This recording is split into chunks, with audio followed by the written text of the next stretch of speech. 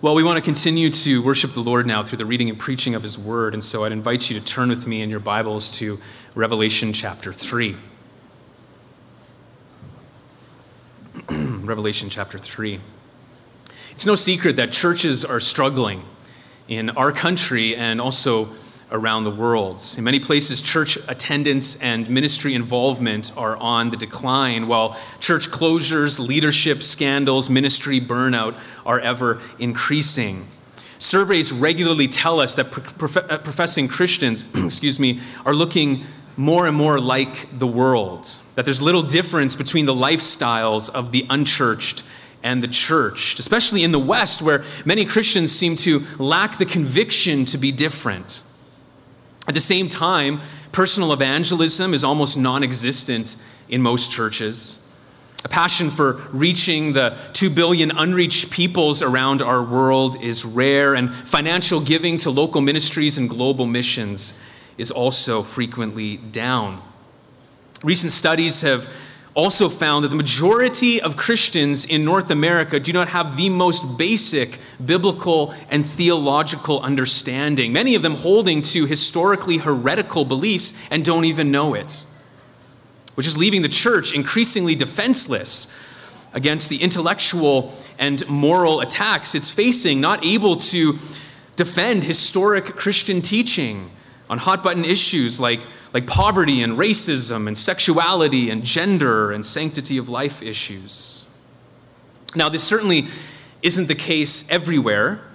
In other places around the world, churches are facing very different difficulties, like a huge shortage of biblically trained leaders, laws against proselytizing your non-Christian neighbors, many living under atheistic dictatorships. Over 360 million Christians today are living in countries where there is severe persecution, a number that has been dramatically increasing over the last few years. In fact, today, more Christians are murdered for their faith than at any time in the past 30 years. Churches everywhere, in different ways, are struggling. And yet, as we saw last week in Revelation chapter 2, this is really nothing new. No, from the very beginning, churches have struggled with pressures from without and problems from within. So much so that Christ sent 7 messages to 7 churches in Asia Minor to express his concern for them. Last week, we considered his communication to 4 of those churches in chapter 2, and now this week, we will consider his communication to 3 more in chapter 3, all of which are really representative of local assemblies throughout church history.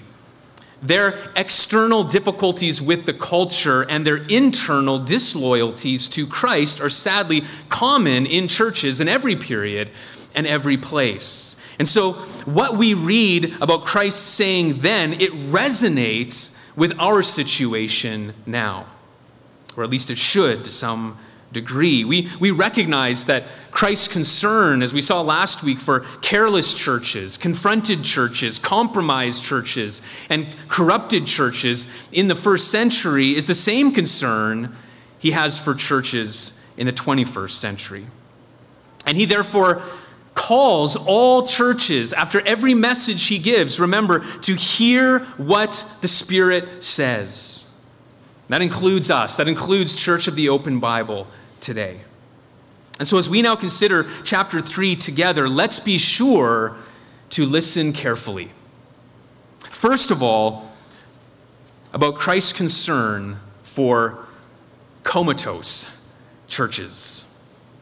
So chapter 3, verse 1, we read the first message to the first church. And to the angel of the church in Sardis write, the words of him who has the 7 spirits of God and the 7 stars. I know your works. You have the reputation of being alive, but you are dead. Wake up and strengthen what remains and is about to die.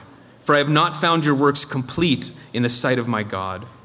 Remember then what you received and heard. Keep it and repent. If you will not wake up, I will come like a thief, and you will not know at what hour I will come against you. Yet you still have a few names in Sardis, people who have not soiled their garments, and they will walk with me in white, for they are worthy. The one who conquers will be clothed thus in white garments, and I will never blot his name out of the book of life. I will confess his name before my Father and before his angels. He who has an ear to hear, let him hear what the Spirit says to the churches."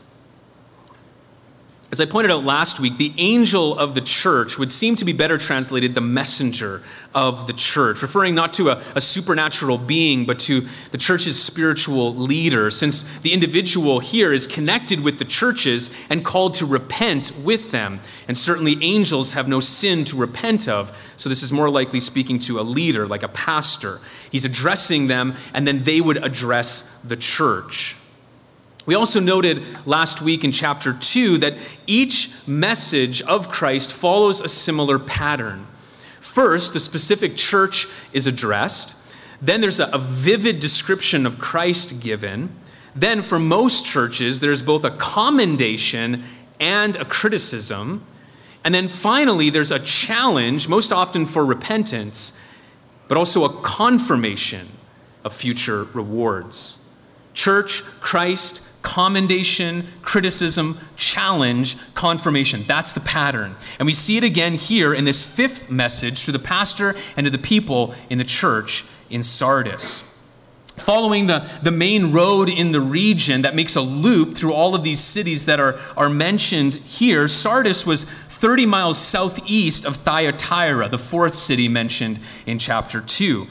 It was a wealthy city, acquiring revenue from its wool and dyeing industry, as well as minting of gold and silver. Characterized by luxury and loose living, its citizens also practice pagan worship, home to many of the mystery cults and secret societies, along with another great temple to the goddess Artemis.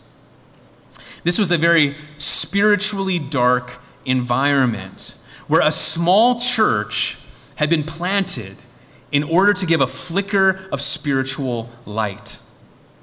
It's interesting, ruins of a church building are actually found in this city just adjacent to the great temple of Artemis, which shows just how precarious their position really was.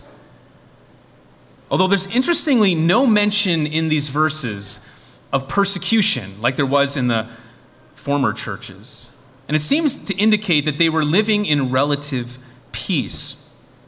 Well, it was to this small but serene church that Christ now speaks, describing himself as him who has the seven spirits of God, which we saw in chapter 1 is referring to the Holy Spirit.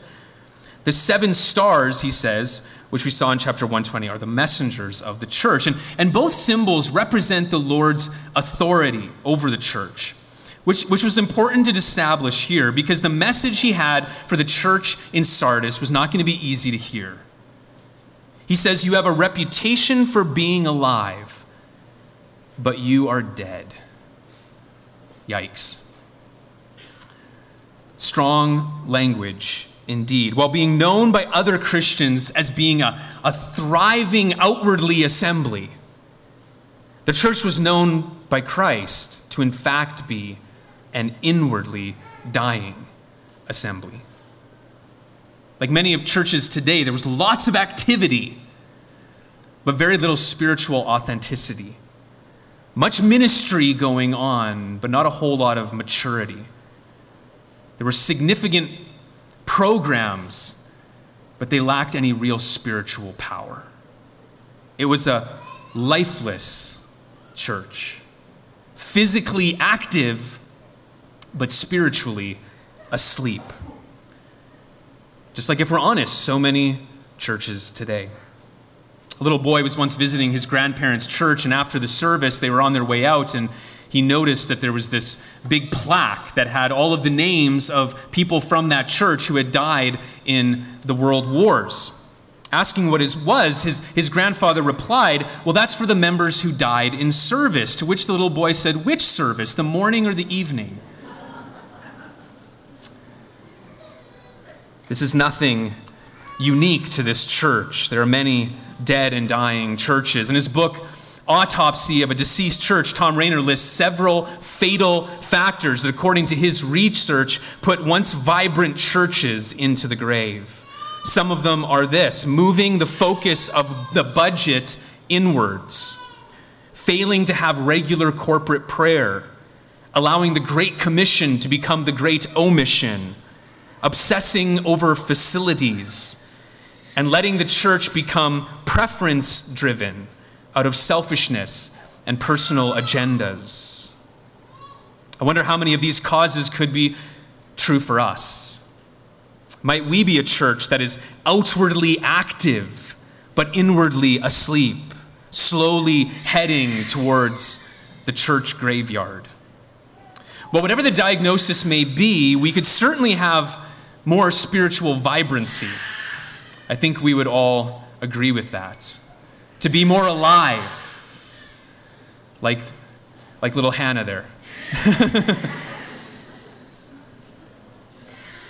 I think we all would agree that we could have a greater hunger for the reading and preaching of the word, a greater passion for prayer, a stronger commitment to reaching the unreached of our community and world. And so Christ's challenge in the following verses is something that surely we need to take seriously. And so the Lord Jesus exhorts comatose churches to wake up and strengthen what remains. Right? There's still some life left in the body, so get those muscles moving again.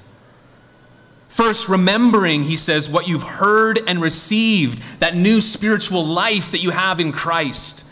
And then repenting of your failure to not live out of that new life you have in following Christ. Yes, the church here, it had been doing some good works for God, for which they were known, but they did not measure up to God's standards. He says, I have not found your works complete. They were done in a spiritual slumber, probably because of the relative peace they were experiencing, unlike these other churches. Without any affliction, this church had fallen asleep. And so Christ exhorts them to wake up. Or at the end of verse 3, he warns them, I will come like a thief. I will come against you. This word picture would have hit home for these Christian citizens of Sardis, since twice in the city's history it had been unexpectedly conquered by its enemies. Most famously in 549 BC, when the Persians suddenly scaled up the cliff to where the city was under cover of darkness. That as a natural citadel, the city was considered unconquerable by its residents. But in their conceit, they failed to remain watchful and awake. And he's telling the church here, don't make the same mistake. Because if they do, not their enemy, but their king will come against them and put an end to their church. As we saw last week in chapter 2, if churches remain deadened to Christ too long, he will eventually do away with them. Those local assemblies will not long survive. And listen, this is true for every church in all times. We are always just a generation away from extinction. If a church's members are dead today, it will be done tomorrow. And that is the reason for this strong warning. Whether Christ is speaking about the end of the church in Sardis, in history here, or the end of all things isn't clear. But the warning is, and the warning is given later in chapter 16, in the midst of the description of a time of great tribulation. In brackets, there's this warning again to the church, to the original readers. In 16:15, behold, I am coming like a thief. Blessed is the one who stays awake, keeping his garments on that he may not go about naked and be exposed. So notice the promise of blessing here for those who wake up. It's the same given in our text in verse 4 to those in Sardis who were being watchful and were being worthy followers of the king. He says they had not spoiled their garments. Another meaningful illustration for a city that was famous for its wool production. And so he says because of that, because they were living holy lives in Christ, he says they will walk with me in white. In other words, those who remain spiritually faithful will have a special spiritual fellowship with the Lord Jesus. Now, but also later. Since Christ confirms in the final two verses that those who conquer, who overcome in faith, he says that they're pure and they are secure forever. And get this, their names will be, he says, confessed before God the Father one day. When Christ returns, he will say, he over there belongs to me. Her, she belongs to me. And he will, with our own names, make that confession before the Father. And really, what greater motivation could we have to wake up and be ready for that final day, unashamed? That is Christ's concern for comatose churches. But he goes on in the next section in chapter 3, 7 to 13 to give his concern for committed churches. Verse 7, and to the angel of the church in Philadelphia write, the words of the Holy One, the true one, who has the key of David, who opens and no one will shut, who shuts and no one opens. I know your works. Behold, I have set before you an open door which no one is able to shut. I know that you have but little power, and yet you have kept my word and have not denied my name.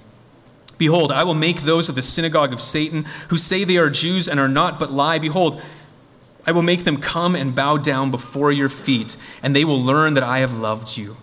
Because you have kept my word about patient endurance, I will keep you from the hour of trial that is coming on the whole world to try those who dwell on the earth. I am coming soon. Hold fast what you have, so that no one may seize your crown. The one who conquers, I will make him a pillar in the temple of my God. Never shall he go out of it. And I will write on him the name of my God, and the name of the city of my God, the new Jerusalem, which comes down from my God out of heaven, and my own new name. He who has an ear, let him hear what the Spirit says to the churches. The city of Philadelphia, meaning brotherly love, was 28 miles southeast of Sardis, and it was founded by Attalus Philadelphus, former king of Pergamum in 159 BC. It was an agricultural center, and grapes were one of its principal crops. And in keeping with this, Dionysus, the god of wine and pleasure, was the chief deity of this idolatrous city. Philadelphia was also considered a cultural gateway to the East. It spread the Greek culture to the non-Greek world, which made the description Christ gives of himself in verse 7 very appropriate and meaningful. He is holy and true and has the key of David, who opens and no one will shut, who shuts and no one will open.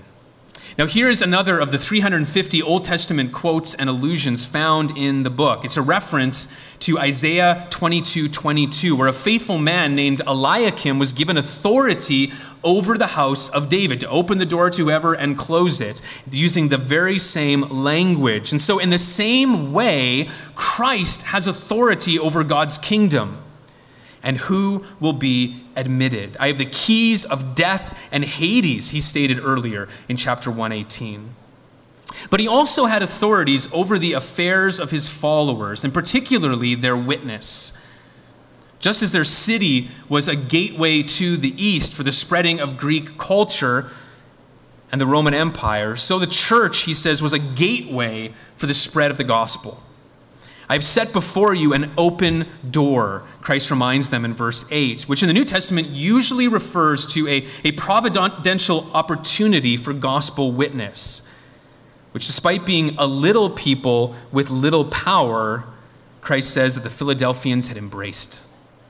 You've kept my word, most likely referring to the Great Commission, to go and make disciples of all nations. They were an unswerving and exemplary mission-oriented church for whom, did you notice, no criticism is given. And I think that's a direct consequence to their commitment to gospel witness. Simply put, they had their priorities straight. They knew that the church exists not ultimately for itself, but for the sake of others. Not ultimately for our own spiritual good, but for the spread of the gospel to those who've never heard. When a church puts that priority into practice, making its focus reaching the world rather than pleasing its members, 1,000 self-centered problems just disappear in the church. And that's what happened here, and why there was no criticism given to them. They understood what William Temple famously said: the church is the only cooperative society in the world that exists for the benefits of its non-members. They got that. And it seems that their focus on missions had kept them from all kinds of problems from within, but not from without. They experienced opposition, we read, especially from the unbelieving Jews.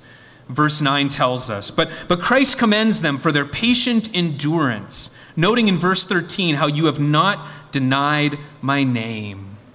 Is that not a commendation that all of us would desire? That Christ could say of us, no matter what situation you were in, you did not deny my name. That's what so many in church history have experienced by the grace of God. It makes me think of second century Christian martyr Polycarp. Before his execution, the proconsul pressed him hard, saying, "Swear, and I will release you." He was an old man at this time. The proconsul was having pity on him. Just deny Christ, just revile Christ, I'll let you go. To which Polycarp famously responded, 86 years have I served him. He never did me wrong. How could I now blaspheme the King who saved me? If Christ delivered us at the greatest cost, certainly we should never deny him, whatever the cost, but faithfully bear witness to the gospel in whatever opportunities he provides. After all, the rewards of holding fast will make it worth it in the end. Just consider the future blessings that believers are promised in the remainder of this section. First, we read that it will be proven in verse 9 in the future that those who faithfully lived for the Son of God were fully loved by the Son of God. So much so that our enemies will, it says, bow at your feet. In other words, there's going to be this great reversal, as we'll see later in Revelation chapter 20. The irony here is that this is most likely an allusion to Isaiah 60:14, where believing Jews would have the unbelieving Gentiles bow at their feet. Well, now he's saying to these unbelieving Jews, no, you will be one of the ones bowing at the feet of these believers. But second, we see in verse 10, there will also be protection, not just being proven that God loves us, but protection in the future for all believers. Speaking directly to the church in Philadelphia, but also indirectly to the church in all times, Christ promises, I will keep you from the hour of trial that is coming on the whole world. Now, much has been made of this verse because it refers to the events in chapter 6 and to 19. What it's called in chapter 7:14, the Great Tribulation, also known as the time of Jacob's trouble in Jeremiah 37, and Daniel's 70th week at the end of Daniel. This is a 7-year period when God's wrath will be poured out on the whole world and when Israel's discipline will be complete.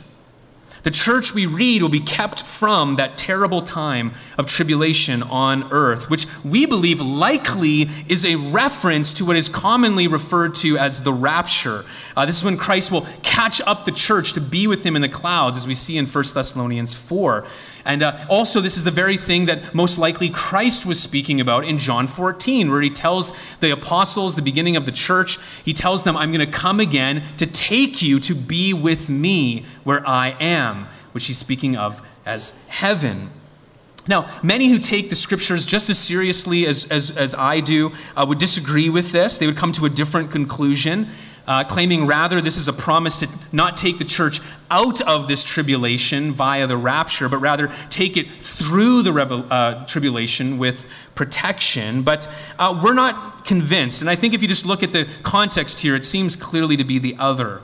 So just in verse 10, we see it equates this promise, I think, with what's often called a pre-tribulational rapture. It's this, that it doesn't say the church will be kept from the trial of God's wrath while they're in the middle of it. But rather, notice, it says they will be kept from the very hour, from the period in which this happens. Also, we're told that at this time of tribulation that is specifically designated for unbelievers, those who dwell on the earth, which countless times, over and over again in the book of Revelation, is clearly speaking about unbelievers, which will make it strange for those who believe before this happens, the church, to then be in the midst of this time of discipline and wrath. But then finally, Christ goes on to remind the church in verse 11 that I am coming soon, which is another reference, just like in chapter 1, of his imminent coming, which cannot mean here his second coming to the earth that we're going to see later in chapter 19 and 20. Because everything in chapter 6 on has to happen first. And therefore, it seems to make more sense that being kept from the hour of tribulation that is going to come across the whole world means the church is going to be taken out of it by Christ before this period comes about. Truly, then, it can be any moment that Christ will come. Now, we'll touch on this a little bit more as we get later on into chapter 6 and on, but whatever your view is of this, clearly this is a remarkable reward for all who have faith in Christ, all who conquer, as John says. Thirdly, though, he also tells us we will experience not only being proven that we are loved by Christ, not only protection from tribulation, but also prominence in the future. It was customary in Philadelphia to honor great people by placing a great pillar in one of the temples and having that person's name on it. Well, Christ says that in the New Jerusalem, his faithful followers will likewise be honored in the end, somehow in a similar way, with, notice, the name of God, with the name of the city of God, the New Jerusalem, and the name of Christ himself, placed on us as a permanent sign of our possession by Jesus Christ. It's going to be a way for all of eternity to be reminded we belong to the King. In fact, right at the end of the book in chapter 22, verse 4, it says, they will see his face and his name will be on their foreheads. What a day that will be. Well, that takes us thirdly and finally to Christ's concern for complacent churches that we see in the final verses, starting in verse 14 of chapter 3. And to the angel of the church in Laodicea write, the words of the Amen, the faithful and true witness, the beginning of God's creation. I know your works. You are neither hot nor cold. Would that you were either hot or cold. So because you are lukewarm and neither hot nor cold, I will spit you out of my mouth. For you say, I am rich, I have prospered, and I need nothing, not realizing that you are wretched, pitiful, poor, blind, and naked. I counsel you to buy from me gold refined by fire so that you may be rich, and white garments so that you may clothe yourself, and the shame of your nakedness may not be seen, and salve to anoint your oil so that you may see. Those whom I love I reprove and discipline, so be zealous and repent. Behold, I stand at the door and knock. If anyone hears my voice and opens the door, I will come into him and eat with him and he with me. The one who conquers, I will grant him to sit with me on my throne, as I also conquered and sat down with my Father on his throne. He who has an ear, let him hear what the Spirit says to the churches. So 45 miles southeast of Philadelphia, the final city in the loop was Laodicea, one of the wealthiest commercial centers in Asia that was noted for its banking. It was kind of like the Wall Street of its time, but also prospered from the manufacturing of cloth and the producing of eye medicine, both which will connect later with Christ's challenge. Well, to the church in this wealthy city, the Lord describes himself as the Amen, the final word, who is faithful and true, utterly unchangeable. After all, he is the beginning of God's creation, or the ruler, the originator of everything. Just like he said in chapter 1:17, I am the first and the last. Now, what a stark difference that is, this faithful and true Lord Jesus, with the church in Laodicea, whom he now criticizes most severely. receiving no commendation at all because of how unfaithful and untrue they were, how far they'd fallen into complacency. Christ convicts them of being lukewarm, neither hot nor cold.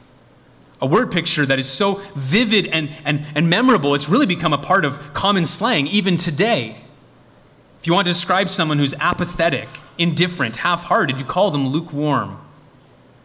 Now, the historical background of this is that in Laodicea, it was located in the Lycus Valley, and along with two cities, Hierapolis, which was famous for its remedial hot springs, and Colossae, famous for its refreshing, cool springs, one of which supplied the city of Laodicea with its drinking water.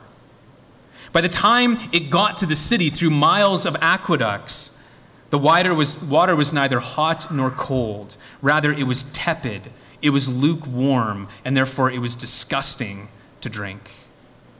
And that's why Christ says he's about to spit this tepid church out of his mouth. It disgusts him. Strong language. The New King James Version is even more vivid. I will vomit you out of my mouth. As one commentator writes, you nauseate me. You make me sick. When I see you, I want to vomit. These are not exactly words of compliment or praise, yet tragically, these are the words spoken by the risen and glorified Christ to his church in Laodicea. Their spiritual condition was nauseating. It made Christ ill. This author continues to say, sadly, they were unaware of their true spiritual status. They believed things were fine. But Jesus says, no, you are like the lukewarm, unfit drinking water that your city is infamous for. You are not like the cold, refreshing springs of Colossae or the hot, healing waters of Hierapolis. You are lukewarm, and I will not stomach this. That's the Lord's true feelings about churches who are indifferent to spiritual things, who are ho-hum about corporate worship, who are apathetic about reaching the unreached, who are half-hearted about prayer, who are take it or leave it about serving others, who are uninterested in studying the scriptures, who are unmoved by the majesty of God. He is disgusted by those who love the world and the things of the world far more than they love the things of God. He is repulsed by those who say they have life in Christ and then live their lives utterly for themselves. He is sickened by those who say they are saved yet show little signs of gratitude and grace. Friends, might that be you? Might that be me? We come to worship here semi-regularly. We give a little here and there. We maybe serve on a committee for a little while. We read our daily bread. We pray before bed, and we're just these nice, moral Christian people. But there's little to no spiritual vibrancy. No noticeable love for the Lord Jesus. We make no sacrifices for our Savior. We only play our part in his mission if it's convenient and comfortable. We're lukewarm. A very dangerous spiritual state. Well, Christ goes on to say that things had got this way in Laodicea because of their wealth and because of their self-sufficiency. You say, I am rich, I have prospered, I need nothing. This is what their city was actually known for. After an earthquake in Laodicea that leveled the city in AD 60, they refused outside help because they were affluent and they were able enough to do it themselves. Well, it seems that the church had embraced this attitude as well about material and spiritual things. They had everything they wanted. They were comfortable, content Christians, living the good life materially and spiritually. Everything the world offers, and I get to go to heaven in the end too. Isn't life lovely? Unaware of how bad things actually were. In their eyes, they were blessed beyond measure, but in Christ's eyes, they were spiritually bankrupt. He says, you are wretched, pitiable, poor, blind, and naked. It's the exact opposite of the church in Smyrna. Remember, they were materially poor, but spiritually rich. While the Laodiceans were materially rich and spiritually poor, which, you know what, is usually the case in church history and for the church in the present day. Visit a church in a poor country today, and you will likely see a spiritual vibrancy. Well, visit a church in a rich country, and you're more likely to see spiritual complacency. Why is that not always, but often the case? Well, it's because with all of our wealth and our ability and our power, we trust in ourselves far more than we trust in God. And we treasure our stuff far more than we treasure God. And so we'd rather be out on the lake on Sunday morning than at worship with God's people on the Lord's Day. We'd rather have our kids play organized sports than have daily family worship. We'd rather stay at home on our screens than go to weekend missions conferences and prayer services. We'd rather take care of all the toys we have in our garage rather than take care of the widows and orphans. We'd rather spend our retirement playing golf than doing good works for the Lord. This is the unique spiritual plight of prosperous people, like every one of us. Our wealth so easily makes us spiritually poor because we have a million distractions from what matters most.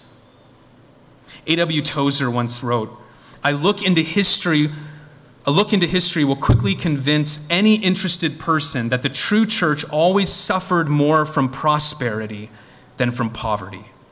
Her times of greatest spiritual power have usually coincided with her periods of indigence and rejection. With wealth came weakness and backsliding. So, what then can we do?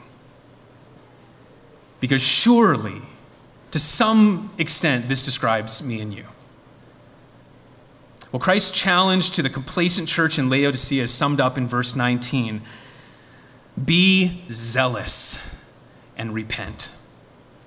Change your heart and change your mind about your spiritual life. Take his loving reproof seriously and do whatever it takes to start living zealously for him.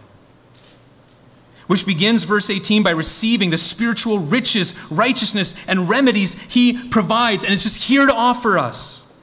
Gold refined, white garments, salve to anoint your eyes, all the things that Laodicea was famous for. They had it materially in abundance, but they needed it spiritually to be zealous, to no longer be lukewarm, but rather live wholly and solely for the Lord, who says he is at the door. He's just waiting to have a deeper and dearer fellowship with us if we would let him in. The verse 20 is often used in evangelism as an initiating of faith. The context, it clearly is referring to edification, to the initiation of fellowship with Christ. What a powerful image this is. Here we are just going about living our mostly selfish lives with just a little bit of Jesus sprinkled in here and there. And here's Jesus. And he's knocking on the door and he's saying, don't you get it? There's so much more of me you can have. You can know me so much more deeply and dearly. You can live for me so much more wholly and solely. You can enjoy me and be satisfied in my presence like you can never imagine that all this stupid worldly junk can do nothing for you. I'm right here, Jesus is saying. I'm knocking. Let me in. Here's what I'm offering you. Repent. Admit you have this cold, indifferent heart. Admit your complacency. Admit how your wealth has made you so cold and so distracted. Open the door wide, and I will come in. And it's something that he says you'll experience now, ever increasingly, but fully in the future. He promises the one who conquers in faith a privilege that no money can buy, that no material thing in this life can come close to comparing. He says, I will grant him to sit with me on my throne. A holy, royal honor only he can bestow, and he will bestow on every believer, which should motivate us to go deeper now, to get closer to that throne today, to live a life sold out for the King with whom we will sit in his kingdom. As it says later in chapter 5:10, and you have made them a kingdom and priests to our God, and they shall reign on the earth. So church, are we living that way? Are we sold out for Christ, or have we sold out to this affluent culture that we live in? Spiritually tepid, spiritually dead. These are the questions Christ's messages are in our text. And they're a call not to condemn us, but to awaken us to renewed love for God and for the things that God loves, which is his great concern. And so as we leave this second section of the book of Revelation, I encourage all of us to take some time this week to review what we've read and to really consider Christ's concerns and take his challenge seriously, to repent and have ears to hear what he says. That's what he calls for at the end of every message to each of the 7 churches. He who has an ear, let him hear. Let's pray that we'll get the message. Lord, we thank you again for your word, and we thank you for the comforting truths of your word, the comforting promises we've seen here of the gospel, of our righteousness in Christ, and the final rewards we will experience in your presence. But Lord, we also are thankful for the convicting parts of your word, and surely that was the case today. And so give us ears to hear, and give us a will to not only be hearers, but doers of the word. And oh Lord, fan into flame in our hearts a deeper love for you, for the things you love, so that we might not be a church that is lukewarm, but is vibrant and active and full of love for you and for others. We pray this in Jesus' name. Amen.